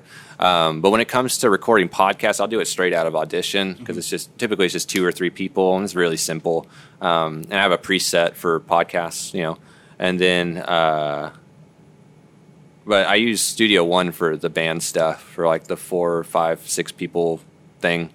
Because I'm trying to think. Yeah, I guess really I use, when it comes to music, I'll record in Studio One, but then I'll master it in Audition. Gotcha. Because I've been using Audition for the last 2.5 years, and for different things. And so I'm just comfortable with it, like button placement, presets, and all that. And yeah, I don't know. I really like that method, because Studio One has a recording and a mastering. Like there's 2 different like parts to it where you can like move your project into the mastering and all that. I just didn't like the interface, and I have it to where it'll export the individual multi-tracked files into individual files in one folder, like in the project folder. So I mean, we'll just record everything, and then once we're finished, I'll just drag that folder into Audition and start putting everything where it needs to be, and put all the instruments in the right pan section it needs to be, and get all the stuff going. But I've liked that. Yeah, I really like Audition. The only thing that I wish they had is like MIDI. If they had some sort of MIDI function, because they don't, right? You can't plug in a MIDI keyboard and like. Yeah, I don't think it has like an extension like that. I think you can buy. I think Adobe has one. You have to buy really? it. Okay. Yeah, I think so. I'll have to look into that. Because I mean, like because when it comes into like, are you talking about like one of those MIDI keyboards where like you plug in the effects and the sounds like from the DAW system, like is where it's coming from? Yeah, so I can basically, because I usually just use like GarageBand, and I'll just do a MIDI controller through USB, and then GarageBand has like violins and all these different keyboard settings and stuff, and so you can just click one of those. Yeah, and then, exactly. Yeah, it's like with this one, I mean, the audio box, has a MIDI in, and so I can give it its own track on my own, because I have like a Korg R3 and like a Korg Beat synthesizer, like a little thing, and I'll put those straight in. But I guess I don't use anything that's a programmable board. Right. I don't use that. There's a guy in my group that I play with in Midlothian. This guy Drew, like he does that. Like he has 2 of them. starts with an A. Like it's like the bit like one of the biggest, like not Alias, it's something like that. It's a freaking nice pad, and that's what he does. He programs it with different sounds, instruments, different effects, movie clips, like all sorts of shit. So you can just go into it. It's awesome. That's really cool. I'm still trying to figure out guitar though. So. Well, there's like some. I mean, you know, you can have Pro Tools, you can have Logic or whatever. Yeah. One of my friends, have you heard of Reaper? Mm-mm. So I think it's a. I think they software? have. Yeah, it's a software. Oh. I think they've got paid versions too, but I'm not sure if he just had a trial or what. But yeah, he downloaded a free version of Reaper, and it's just this really simple recording software. It almost looks like Audacity, so it's really bare bones. And like I said, I've been recording since I was like 11, 12, 13, around that time. My friend, he's been recording for maybe like a year or so.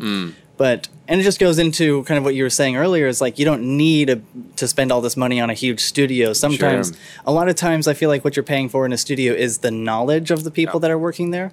So anyway, I've been recording for a while. My friend's been recording for a fraction of the time. But, I mean, he's just surpassed me like so much. Because not only is he working with kind of like... I don't know, a more bare bones software than I am, but you know, it's all free and everything, and the quality is like tenfold what I've put out, and it's just that knowledge. It's like he's been willing to, you know, go down those rabbit holes and read all those Reddit threads about how to get the best guitar tone or whatever, and so yeah, you don't need anything particularly fancy. Like you can do some really good stuff with really bare bones, you know, equipment, as long as you kind of have the know-how. Oh yeah, and that kind of goes into like, if you don't have it, somebody else does, and that's where that community kind of comes into. Absolutely. Well, do you know Jacob Collier? That name sounds really familiar. He got famous from YouTube. It's kind of like a jazz fusion guy.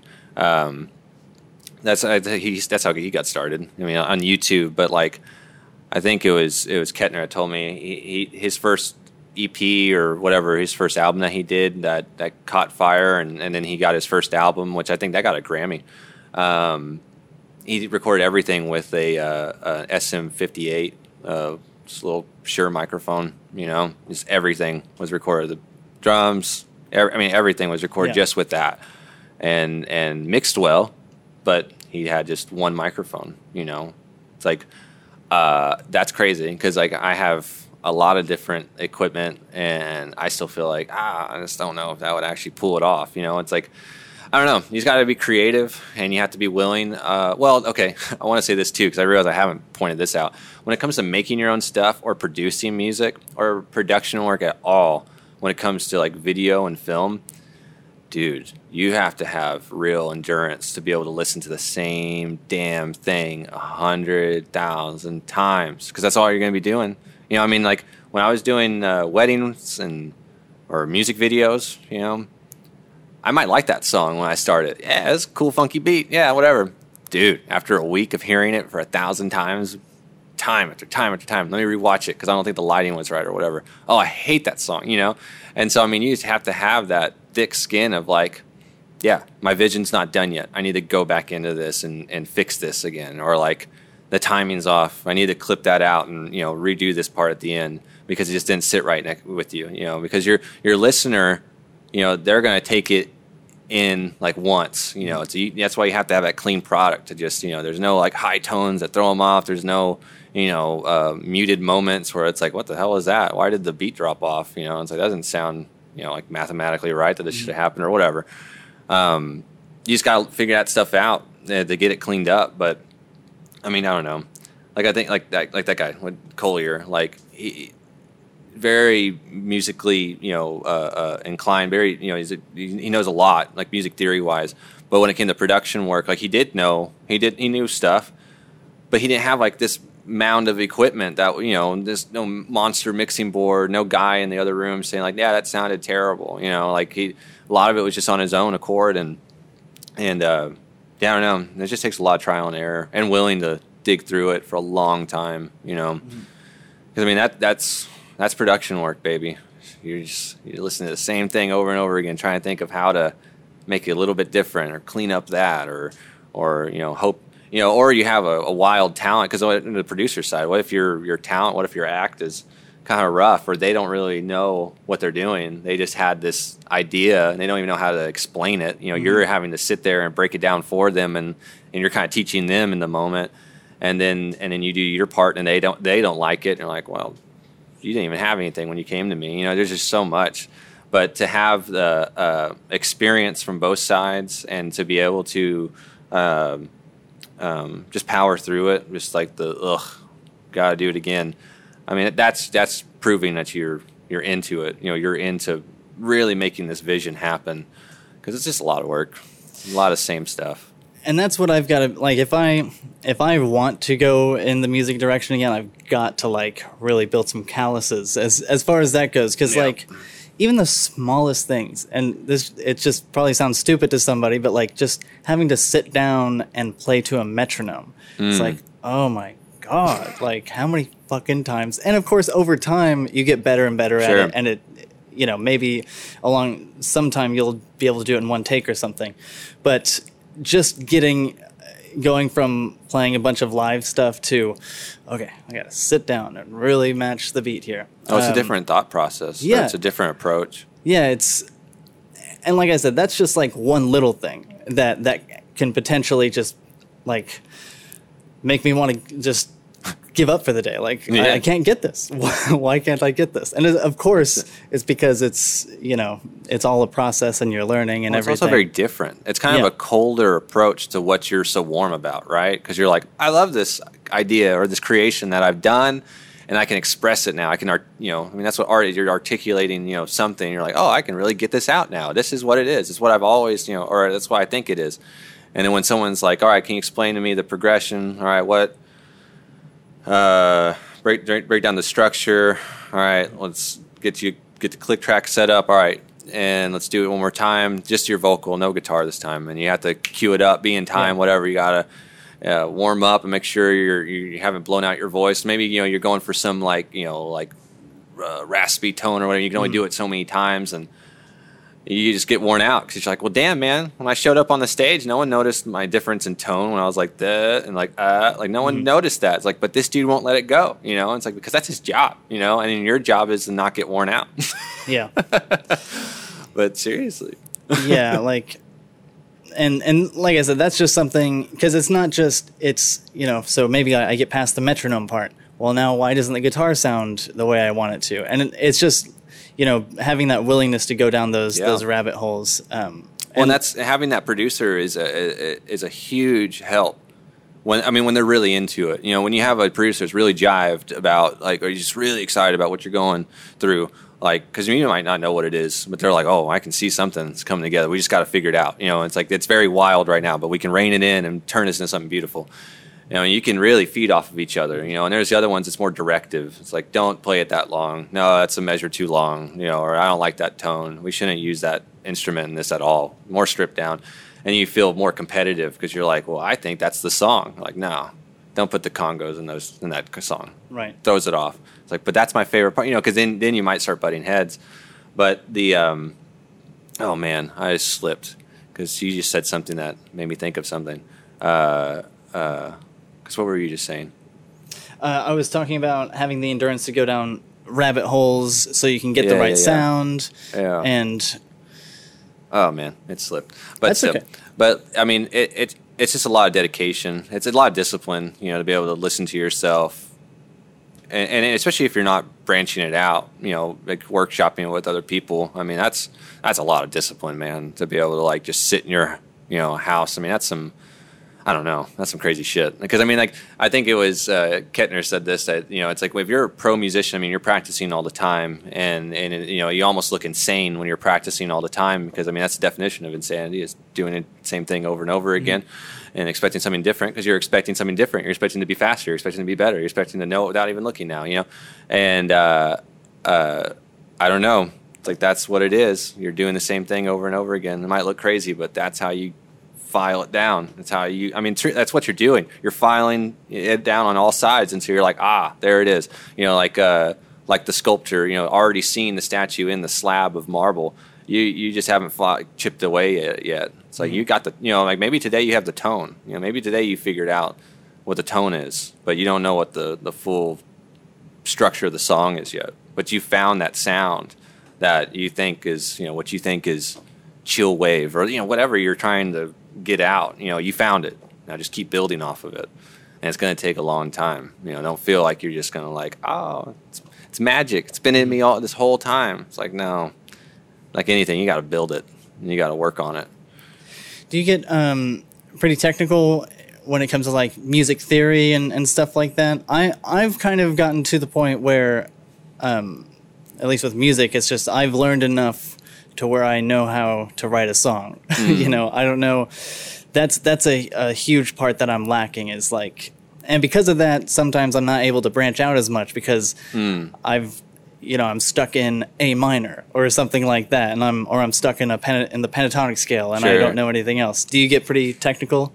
Like when it comes to making my own stuff, or like listening to other stuff? I guess just learning and stuff like that. When it comes to music theory and I don't know all these other scales besides the pentatonic scale, I don't know anything. Like I said, I got to a point and then I stopped learning. Are you pretty knowledgeable about all that stuff? Not. Because like I said, I've only been really into guitar for the last I've had it for as long as I've had a bass, but like I haven't been practicing. So I want to make a shout out to Rocksmith, the video game, because that was a huge difference maker in my world. Because I was working full time, I didn't have a lot of money when I first moved back to Dallas, so I didn't think in my mind I could afford a teacher. I probably could have made it work, but like in my mind, I was just like, oh man, I need to save like as much as possible. I'd rather just noodle and do my best of listening to like YouTube videos and then whatever. But then I found Rocksmith, which, you plug in a real guitar into a PlayStation and it's just like Guitar Hero, but you're using a real guitar instead. I've never heard of that. Oh, really? Dude. Oh, it changed my life. So I was already learning bass at the time, and which I loved because also like my musical like awareness of like when I'm either if we're jamming or playing something or trying to make something, I'm really happy with my musical like progress because I went from the bassist, which is like the backbone, to the drums, which is the beat and rhythm, and then to the guitar. So I'm not like I'm going to cut through and play something crazy. I'm like, no, these two need. I think about them before I'm even trying to do that. So I have a lot of respect for the room. It's not just like, all right, y'all suck, I'm about to bust it out. Like, no. Y'all got to be really level before I'll come in, or I'll play the bass instead. So I was a bass man for like 2 years, and I played the drums on and off with guitar in tandem for the last like 4 years or whatever.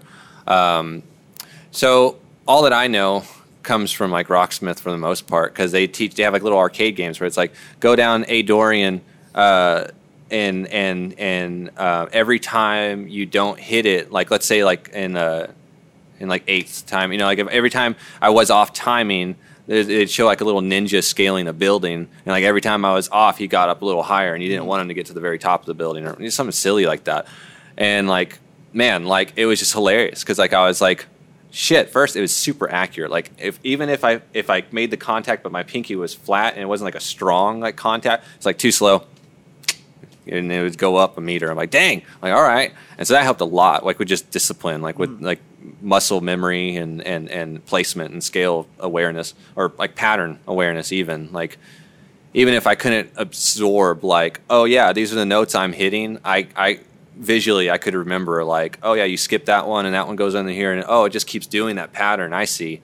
I only know a handful of like scales, and I know a good amount of chords and stuff like that, but most of the stuff I know would be like on the bass and drums. Like I like that I'm like more confident in, especially like the drums. But when it comes to listening to music or making music, I like to start it from influence. Like if I've been really into something more jazzy, I'll really look into what scale they're playing on, just the dynamics of because what's at play right now, like why does this seem so magical to me, and really try and figure out like what that is. I've always had that general concept in me, like as a kid, like because I didn't listen to anything non-Christian music until I was like 13, because both my parents were preachers, and the only thing that we really listened to was like the early Beatles, you know, all the clean, silly shit, and so when I heard like songs, like, because when I was 13, that's when my dad like first bought the White Album when they were re-releasing on CD or whatever. He bought that, and I was like, "What is that?" And he's like, "Oh, it's a Beatles album." I was like, "I thought I had heard all the Beatles songs," because you know when you're young, you're like, "I thought I knew everything." and then I listened to that album, and it just like blew my mind, because you had like story songs, you had songs about depression and death, you had songs, beautiful songs about love, you had nonsense songs, you had reggae-esque songs. You had songs that sounded like the Beach Boys. I mean, it was just a smorgasbord. But then you had songs with change, you know, tempo changes, and like "Happiness Is a Warm Gun," or that's such a weird song. Oh, it's awesome though. It's all over. I love it, but it's like trying to learn that. Obviously, you can, but it really is all over the place. Right, but it's like 3 different songs, really. And like I remember like hearing that and thinking like, one, like this is so weird, you know, like just like the concept of it, because it is kind of a nonsense song that he was writing just like about things in the room, but the musical structure of it was so enticing and like weird, and or the melody, you know, on Abbey Road. Like I remember when I listened to Abbey Road, because like, you know, you would see it everywhere. I'm like, oh, it's an exalted album. It's like, it's great. But I didn't know anything off of it. I knew like Here Comes the Sun. Like when I was little, like that was all I knew. So when I listened to it in full and I heard like the closing melody with all that change, all those beautiful arrangements and stuff like that, it was just, you know, just opened me up and just be like, wow, like there's so much possibility in music and power. And kind of forgetting what I was talking about to begin with, why I even got on this road. Because I was asking about like music theory and stuff like that. Yeah. So like that was like my first lesson in that, like tempo changes and stuff like that. And so that was my general like introduction of like things to look for in music, you know, because I didn't have an ear, I didn't have a preference, I didn't have a radar at all. It was what just came into my world or what was popular and on the radio. And so that was my first step, was like tempo changes and stuff like that. And like, oh, I need to find more songs that, you know, like A Day in the Life, where like it just changed. Like this is the same song. Like what? Because just being little and like having no awareness, because there's like pretty simple songs I grew up on. But so now I still do that, but with so many different things, with like with instrument consideration. I guess I need to go back to what I was talking about before. When I hear something and wanting to break down, why did I like that so much? You know, that's what I would do in a more general form without knowing what I was doing. Like, you know, like I love Rage Against the Machine, but like, why is it? And then come to find out it was De La Rocha's writing, and it was Morello's playing style that just blew my mind. Like every single time. Nothing against the bassist and the drummer; they're phenomenal too. I love them. Love Audio Slave and all that, but Morello is like magic. He would make these sounds that were just otherworldly, you know, and the lyricism and concept of Zach De La Rocha's writing was just so like intense and like, you know, just crazy and jarring. It was phenomenal. And so, you know, stuff like that. Like, oh, okay, Morello, you know, what else has he done? And then I found Audio Slave. I'm like, oh shit, like this is awesome. And it's like, who's this singer? This isn't De La Rocha, it was Chris Cornell. So then I went to Audio Slave, and then more and more and more. But it was finding the particular thing that stood out to me. So nowadays, that's what I'll do. You know, I'll listen to like I don't know, like I said, something like jazzy, like Take Five, or I don't know, something from like George Benson or something. I'm like, man, why? Like listening to Breezin'. You know, like I love that song so much, and like, why does that opening, you know, lick that he plays, like, why is that like so magical? And then learning it and figuring out what it is and what scale does it fall into. That's after the thought, because I'm not, you know, a pro. I can't just see the fretboard in my head and like see exactly what he's doing. I'm not there yet. Who knows? Right. But when I look into it, I just look into it because I respect it so much, and it's cool. I mean, it's like to me, it's just like watching like how does it get made videos, you know? It's like, how did this song become so magical, and finding out like, You know, like, or listening to like a Jimmy song, a Hendrix song, and seeing that, you know, he always used like this certain fuzz pedal and this Marshall amp, and that's how he got this warm, you know, or aggressive tone, or very raw tone, or listening to Dan Arbach, you know, and he's talking about the particularness of like his setup and how it got there. Because like what you were saying before, I didn't really think about that too much as a listener, but then when I became a guitarist and I got back into producing. And when you're producing for a group, you know, you got to check everybody, and you just got to do it. Otherwise, you're not a producer. You got to give people you're like, hey, you're being too aggressive on the drums. It's not coming through clean enough. You got to tone it down a little bit. You're rushing it. You know, you got to have a voice, right? And so when I started doing that, I think that helped too. Like realizing like, oh, if I'm going to criticize one of the other musicians, like I need to be able to give them like I can't just give them a problem. I need to give them a potential solution, right? Because I mean otherwise you're not doing anything. If you're going to critique someone and all you're going to do is point something out, then I mean I don't really see that as help. That's just criticism. But if you're going to help them, I mean you're at least going to offer something. And I didn't feel like I was helping, you know, in the earlier days because I was like, man, I'm just listening and they're trying their best. I think I should have a better edge on this. And so I was playing guitar more anyways. And so I just started borrowing stuff from people or doing the thing I don't want to promote, but like, you know, like buy something and then like return it because it just wasn't right. Or, you know, the beautiful thing is like now there's places like Guitar Center where, or like Murphy's Music or something where there's just a consolidated amount of like effects pedals, amps, your dream guitar. And if you think that's the legendary tone that's going to get you on the stage, you know, you can go there and build it out really quick. Try it. And if it's magic, cool. You know, save up and you'll get there one day. Maybe it's not. And you're like, oh, wow, it's just the fucking pedal. It was never the other two. It's just this, you know, chorus, you know, effect or this fuzz or whatever it was. Like, that's the magic. That's why my ear, you know, tingled. And so I think in the last like year and a half, 2 years, I've been much more like, let's say destructive, like deconstructive and working it backwards. Like, why do I keep going back to that? You know, why does Khruangbin make me like why does it make my brain tingle, you know?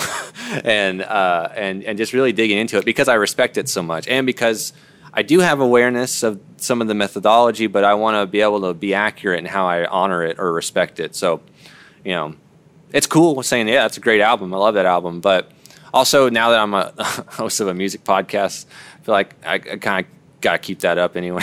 Right. Yeah, and I've been trying to do that a lot more too. Like you said, just dissecting the things that I've looked at forever and been like, why is that so good? Yeah. You know, there was this, I love like soul music. Mm-hmm. One of my biggest criticisms about my music is that it's not really fun. Like, and there's probably a reason why people didn't show up to my shows. It's because it's like, it's not, what are you showing up for? The shows I really like to show up for are the ones where I'm like, you know, I want to move. I don't dance. But the shows that make me want to dance, that's what, I love that. I love that kind of music too. And there's plenty of slower stuff that I like, and that's what I've written for most of my life. But I'm trying to break out of that because, again, after a while, it's not fun if you're just singing the same sad shit over and over again. Yeah. So, yeah, I've been trying to like dissect some soul music. Like, man, why does that chorus sound so groovy? And then you find a video and it's like, well, that's because he's singing the ninth in the scale that he's playing while he's playing this chord. And it's like, or the timing is like some really funky shit that just gets people moving in a weird way, and they're like, oh, that's a beat. Oh, okay, exactly. You know. So yeah, I've definitely been trying to do that because, like I said, I just stopped learning after a while, and I think that's what kind of made it boring for me. Is even today, like I'll be writing a new song and be like, damn, I kind of like this, and then I look down and it's like, oh, there's your A minor again. I use A minor as that's like my crutch. And so yeah, I'm definitely trying to branch out and dissect a lot of different music so I can kind of incorporate it in the stuff that I'm doing because I just, like I said, I'm trying to branch out into music a lot more now. Yeah. Well, and when it comes to like certain types of music, like performing it to get, you know, a crowd started, you know, it's like if you're playing like some slow or like really intense stuff or whatever. It's almost like being a studio releasing an R-rated movie. It's like, if this plays right, it'll play right with the right crowd. But if we release a PG-13 movie, we'll get the whole family, Right. I remember this one time I played a show at this bar in Fort Worth. It was totally not the right setting for me at all. And the guys were even telling me, I kind of wanted to ask them, why did you book me here? Because they were telling me before, like, yeah, we... last week we had this guy and he was just singing all this sad stuff, really bumming everybody out. It's like, have you listened to my music? Like, that's all that I write. Oh, no. And I was scheduled for 45 minutes and they cut me off at 30. Oh, I was like, I guess I was bumming everybody out. but yeah, and that was an isolated incident, but that is what the kind of stuff that I write. And yeah, it's not the most fun stuff to play. It's not the most fun stuff to listen to. So I'm trying to, write some groovier stuff. Yeah, man. So, yeah. Yeah, that's what you gotta do. Yeah. Gotta branch out. Exactly. But you'll find something new. I mean, that's the beauty about music, man. It does nothing but evolve. You might like one genre, but did you hear about this subgenre? Did you hear about this sub-genre? Exactly. It's like there's just so much, and that's... I mean, new sounds nowadays are just, sound A, sound B, and a little bit of sound C just, warped together. Everything's a little bit of fusion nowadays, and that's what you got to do. I mean, you can find your lane, you can find your community for a certain type of sound for sure, but nothing wrong with branching out and giving yourself some variety, opportunities, especially nowadays in the concept of how you release music. It's like, now you don't really aim to release the album to catch fire. Really, it's, it's the single and like multiple singles or an EP, or multiple, until something catches. And then once that catches, then here comes the album. Let's dish it out and get it out. And so that's like, I'm trying to think of someone that really does that. I don't know. I mean, Modest Mouse kind of did that with their last time. They released like 3 singles and they're all a little bit different. But I mean, there's a lot of people. I'm just whatever. But there's people out there who do that. But that's a habit right now. In the last like 5 years, because of streaming, you release singles, or because of Bandcamp and SoundCloud. You release a lot of singles and then it'll be put in like a playlist maybe if you get lucky. And then like, people will come find you that way. Then you release the album. But by doing that, you're not landlocked into like, this album needs to make sense or some form of sense, right? Now it's just, let's bang out this single for the one, introduction to what we could be. Because I love this, like let's make this song about an old broken down house that's, some stripped down acoustic song or whatever. But then next week, let's get back together and let's do some funky shit. Let's break out the disco. And then next week, let's bust out the power chords and the fuzz, and let's get a little angsty. But you switch it up, but you lean into what you like, and I think that's the best way to do it right now. Is because I think a lot of musicians are a lot of different styles, just wrapped up into one. That's why it's sometimes very hard to explain, what's your playing style or what do you like? Like, oh man, I like everything. It's because there's just so many aspects of different things you like. It's very hard to pinpoint one. So when it comes to getting stuff out, I think that's also the best method is you pump out each, rendition of your idea or just a good embodiment of like a project that's funky or a project that's more, I don't know, world music or something that's a little like experimental, like some Brian Eno shit where it's like 9 minutes long and it's basically airport music. But like, I don't know, try it out, see what happens, because that might, take off and it's massive in Canada.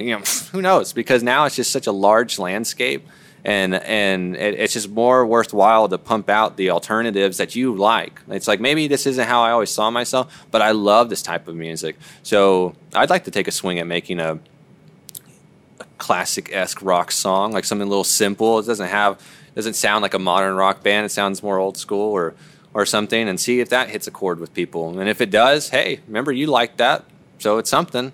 And the thing is, too, is if people like that one song, they'll still go back to that. And if that starts making you revenue, hey, leave it be. And that's an outlet if you want to go back into that crowd. But who knows? Maybe that's giving you revenue to generate a new idea.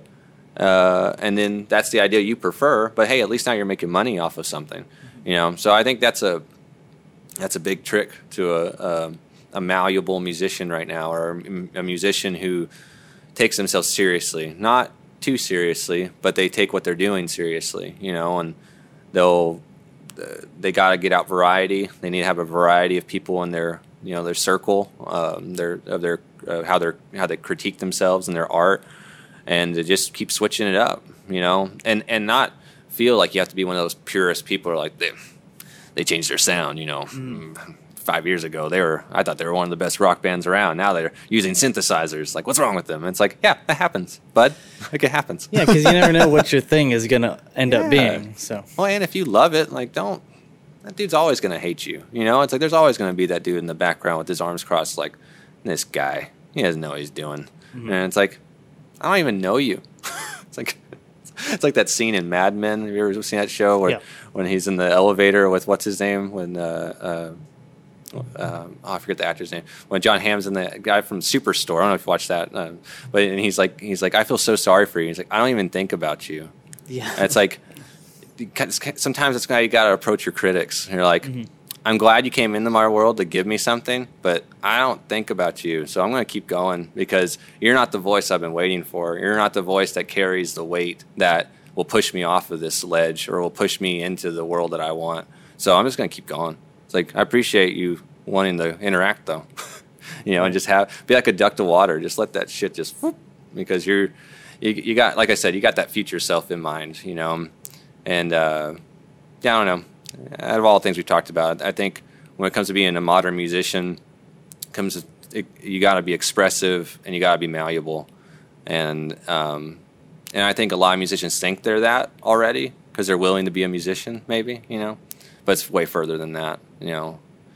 Community is way more than just feeling like you're in a community. It's being involved in it, and when you really do it, it's beautiful.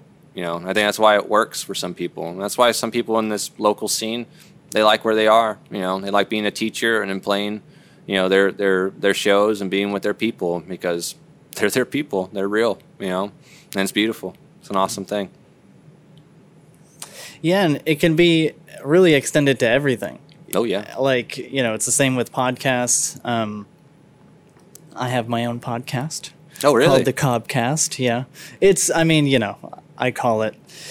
I've only been doing it for like a handful of months. Well, probably since before the pandemic. It's basically just like audio adaptations of some of my reporting. Oh, okay. Nice. Kind of like what I'm going for is like an NPR, maybe Radiolab style kind of thing. That's like one of my biggest influences. Kind of like Ear Burner, like D Magazine. Yeah, I like that stuff too. The thing I'm not very good at in terms of like being a host is like I don't feel comfortable in my abilities to just converse, live, especially if there's so much to know about a person. Sure. And there's a lot of things to bring up. Yeah, exactly. Remember, yeah. So what I often do is I'll go out and I'll cover a story or whatever, and then when you see it in print, you just see the words, you just see the quotes from the people.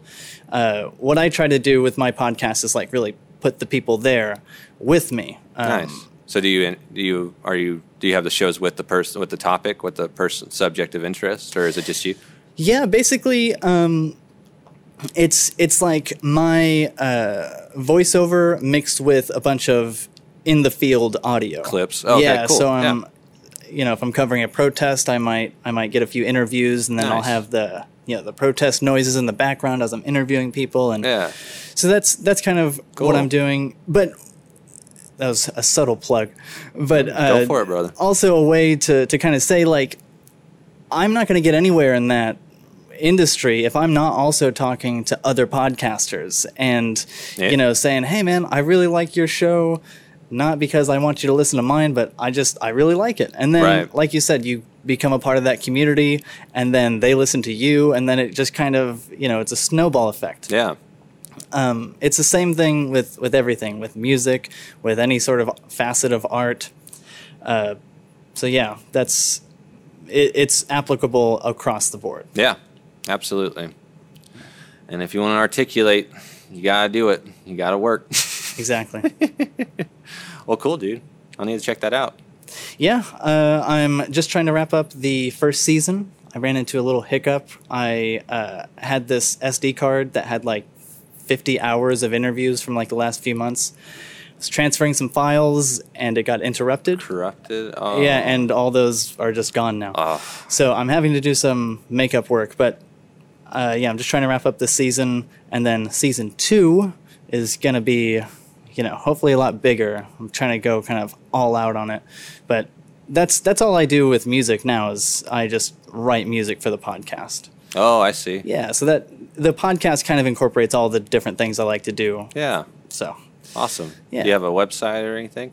I don't have a website, but it's on Spotify, Apple Podcasts, all that stuff. If you just look up Cobcast, you'll see my face. COB. Yeah, COB. It's all one word. Cool. And then, yeah, like I said, I write stories for The Observer every single week. So, and even though I'm not writing for the music section, there's always killer coverage, of the local scene in The Observer. We've got an amazing music editor right now. And so, yeah, if you don't want to check out my news stories, definitely check out the music section of The Cool. Observer, because a lot of cool things happening there. Oh, yeah. Always good stuff happening in Dallas. Yep, of course. Well, cool, dude. Well, do you have anything else you want to talk about? Not that I know of. I mean, I guess, maybe in a few months or a year or so, maybe I'll be, playing shows again or something. Cool. So look out for that, I guess. Cool, man. Well, I'm glad you came out. Of course. Thanks for having me on, man. Yeah. Likewise. Appreciate it. Absolutely. Thank you for listening. For more episodes, visit our website, musicmythpodcast.com, and follow us on Instagram and Twitter. Goodbye.